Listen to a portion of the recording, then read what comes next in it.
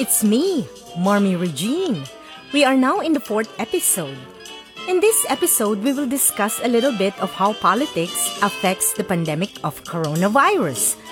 I read an article on how a researcher conducted by Wharton management professor Mauro Guillen. He studied the effects of government resources, economic capacity, and the type of government ruling. The title of the study, The Politics of Pandemics, Democracy, State Capacity, and Economic Inequality. Guillen's paper assessed the epidemic outbreaks since 1995 in approximately more than 140 countries. Now, 3 highlights of our discussion are about the type of government, the government resources, and the inequality of income by the population, which will determine how successful it is in coping effectively with a pandemic like COVID-19. He investigated if the form of government, whether it is a democratic country or an authoritarian state, has effects on how a country will recover in a pandemic. Furthermore, he investigated that the capacity of a nation in terms of its abundant resources helps a lot to cope up with the crisis of an epidemic or a pandemic. So, the resources here are the number of government programs. Programs that are available to serve the general public. Yes, basically it's the resources. So the resources are the number of governmental programs. He refers to it more of the economic capacity of a specific country. Well, isn't it that is how the world works in reality? The rich countries who got more resources can cope better than those who are in the category of third world countries with less financial resources to consume in terms of preventive measures.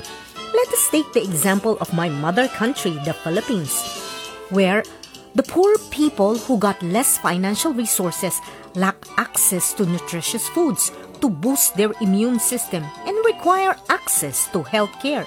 That is why they are more prone to get bacterial and viral infections. I think you will agree on that. So, let us look at the economic capacity of a country and the economic inequality among the population.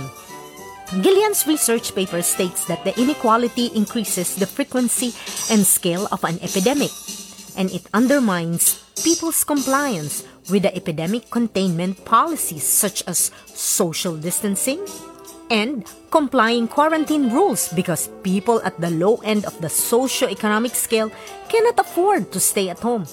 They must go to work, right? But the stable state and the government structures could help offset most of these shortcomings. I believe that in this statement, it is similar to the stimulus check that the US government gave all of us in the first wave of the pandemic. Guillen's observation was written in his paper that states the state capacity is the bulwark against the occurrence and ill effects of crises and emergencies, while economic inequality exacerbates them. Now let's look into the types of government. Guillen added in his paper, in democracies, greater transparency, accountability, and public trust reduce the frequency and lethality of epidemics, shorten response time, and enhance people's compliance with public health measures. In another insight, he thinks that democracy has no effects on the likelihood and lethality of epidemics. So, from this statement, the type of government has nothing to do with an increasing number of the affected cases in the population. And in a democratic country, people have more freedom of choice and may also develop distrust by the government that they can protest the prolonged social distancing. Look at what is happening in Florida right now, that several people visited the beach this summertime that led to the rise of COVID-19 cases. The disobedience of the idea of social distancing, walking on the beach, contributed to the increasing case fatalities, right? It means democracy has no way of controlling the movement of people too. It makes me wonder if that was the reason why China, being a communist country, managed to lower the incidence of their COVID-19 cases, since they are more of an authoritarian government. But then they did not also report an accurate number of case mortality in their country, for they cover up the truth.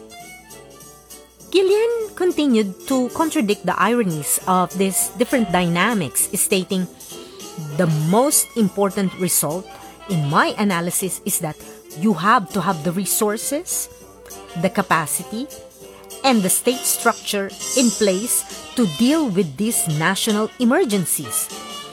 Countries that score higher in state capacity because they have more resourceful governments, regardless of which party is running it, have fewer of these epidemics.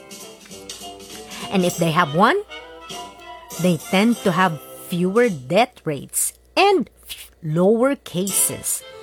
But it happens to be the opposite case in the US. We are a democratic country, and people protested on the streets to force the government to reopen this summer and fall season.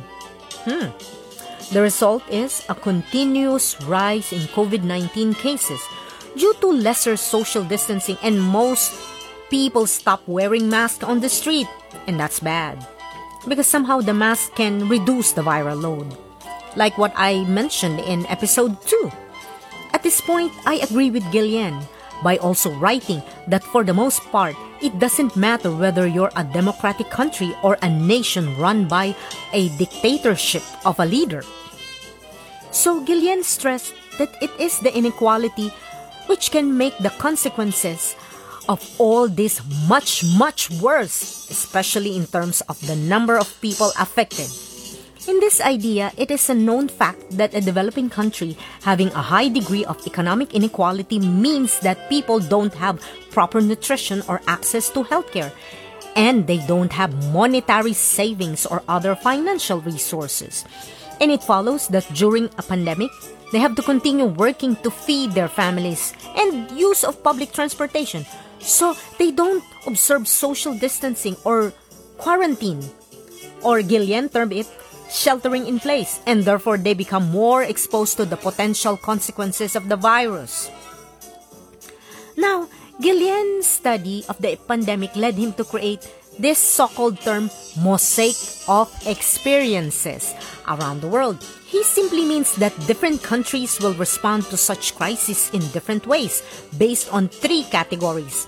First, he wants to know if the type of government regime can cause a good response or an ill response in coping with the health crisis. By looking at the kind of government, Guillen compared the advantages of having enough resources of a country to immediately heal and deal with a health crisis and the disadvantages of having economic inequality during a state of health emergencies. Guillen points out that there is no correlation if a country is democratic for them to survive the pandemic if they do not have the resources to aid the general public. It means democracy is not correlated with the available resources of the government to help the affected population. Some countries may be ruled in a democratic regime, but they also have insufficient funds.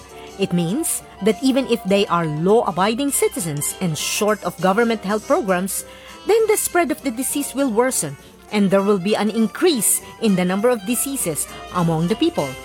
Therefore, the developing countries that lack resources and insufficient government health programs make the population more vulnerable to the spread of the disease. Guillen noted that a state of democracy generally helps since it's easier for government to generate trust among the population to cope with the pandemic.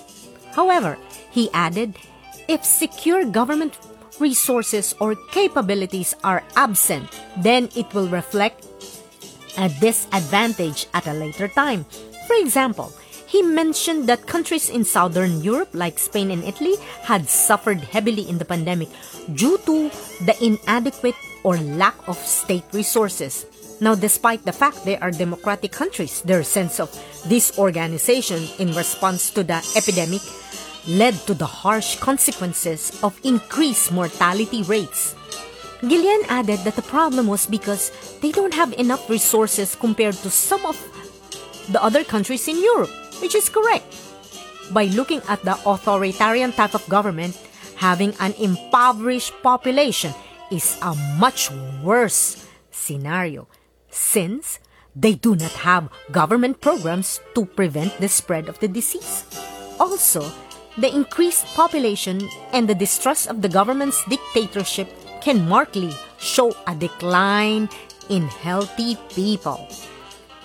Second is the speed of response of a particular government as to how they will deal with the surge of such emergency health situations. So here he means that if the government is well prepared to act with their maximum capabilities to do the damage control to the case of pandemic.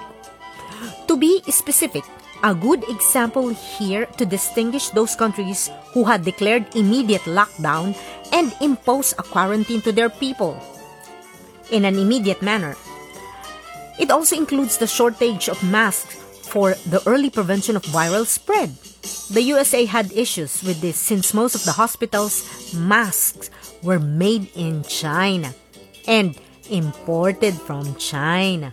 As a result, they quickly sought the help of some U.S. companies to manufacture the mask locally in the U.S. soil. And then finally, which is the third observational study, focused on how economic inequality affected other countries that made the population more prone to viral spread. In this category, they refer to compliance of the people to social distancing during the 60 days of the pandemic. Despite social distancing, some people continue to work, for they needed to earn money to feed their families. Others were not included in the government's first stimulus checks because of their immigration status in the government. As a result, those low-income class was the vulnerable group who were sick of the coronavirus. It is not exactly their fault of non-compliance or disobedience to the law. Their low socioeconomic category forced them to continue working, which placed them in a high-risk groups who became positive about the viral infection. The question here is, who will take the blame? The poor economic condition or the government, who failed to help them despite their immigration status? After all, isn't it that the government is created to help every country's general population? Because the people pay taxes, right, friends? Now, Guillen expects countries with income inequality to have reduced social distancing compliance because they would have more people who live from paycheck to paycheck who need to go to work. Guillen's research outcome was a surprise for him since he observed that democracy does not affect social distancing. Now, Guillen had thought that those measures are easier to implement in democracies where people have more trust in their governments than the government who are run by dictators. So, in the end, he found no effect between democracies and dictatorships when it came to compliance with social distancing and during quarantine period. Now, while it is true that democracy works better than dictatorships in previous crises, there are newer and different challenges with the COVID-19 pandemic. Guillen noted in his paper that dictatorships would likely respond more quickly by imposing quarantines and strict enforcement of the necessary rules to prevent the viral spread. Now, in contrast, there is a greater transparency in a democratic country, which allows them to respond quickly to public health emergencies, leading to an increase in open collaboration and develops that sense of trust from the public. In Guillen's research, Taiwan, Africa, and Iceland also showed low economic inequality. He also noted a high degree of economic inequality in Southern Europe than in Northern and Central Europe. It proved his finding that an increase in economic inequality leads to an epidemic outbreak which exhibits ill consequences. Guillen concluded that a high population density tends to be more prone to the epidemic and cannot control the spread of the disease. In contrast, wealthy countries cope well with the epidemics such as Japan, Singapore, and Holland, which also have a high population density. It is due to the fact that these countries exhibit strong government programs since they have rich resources. Furthermore, Guillen added South Korea, Taiwan, and Singapore are included in the countries of the list to cope well since they have strong government programs and possess the capacity to deal with a state of health crisis. Guillen added that the strength of their state capacity and public health programs are essential to consider than the form of government they have. Now, being human, we have to always learn from our mistakes. Now, let's go to learning from the crisis of the past. Once we experience a crisis in the past, we become wiser when encountering health emergencies like SARS in the past. As a result, wealthy countries will prepare to have strong government programs in public health. Guillen's research shows that a semi-authoritarian countries like Malaysia or even authoritarian countries like Indonesia acted quickly. Still, due to their inconsistencies and uncertain outcomes of corruption, they also failed to control the pandemic. Remember, the global financial crisis that happened in 2008 to 2010 had an increased impact in the high-income democracies. However, according to the research of Guillen and another study by Stanford University political science professor Larry Diamond, the democracy has survived with time, and the economic growth returned immediately to several countries. Furthermore, Guillen's research implies that democracies are more effective responses to epidemics compared to dictatorships. So in a democratic country, a country's economy has an opportunity to recover after a crisis. In the absence of democracy, the country's economy may continue to slide due to corruption and government's inevitable downfall. The pandemic of 2020 arrived when there is a low consideration of globally significant issues such as the climate change. Guillen also noted that the government wants to have at least the majority of support among its people, which leads to beneficial global cooperation in these uncertain times. Right, the whole world should help one another and cooperate. And that's called international cooperation.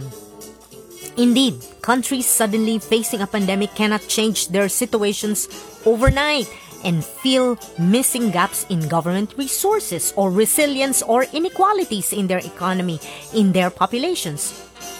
Guillen claims that the international cooperation could help overcome those shortcomings.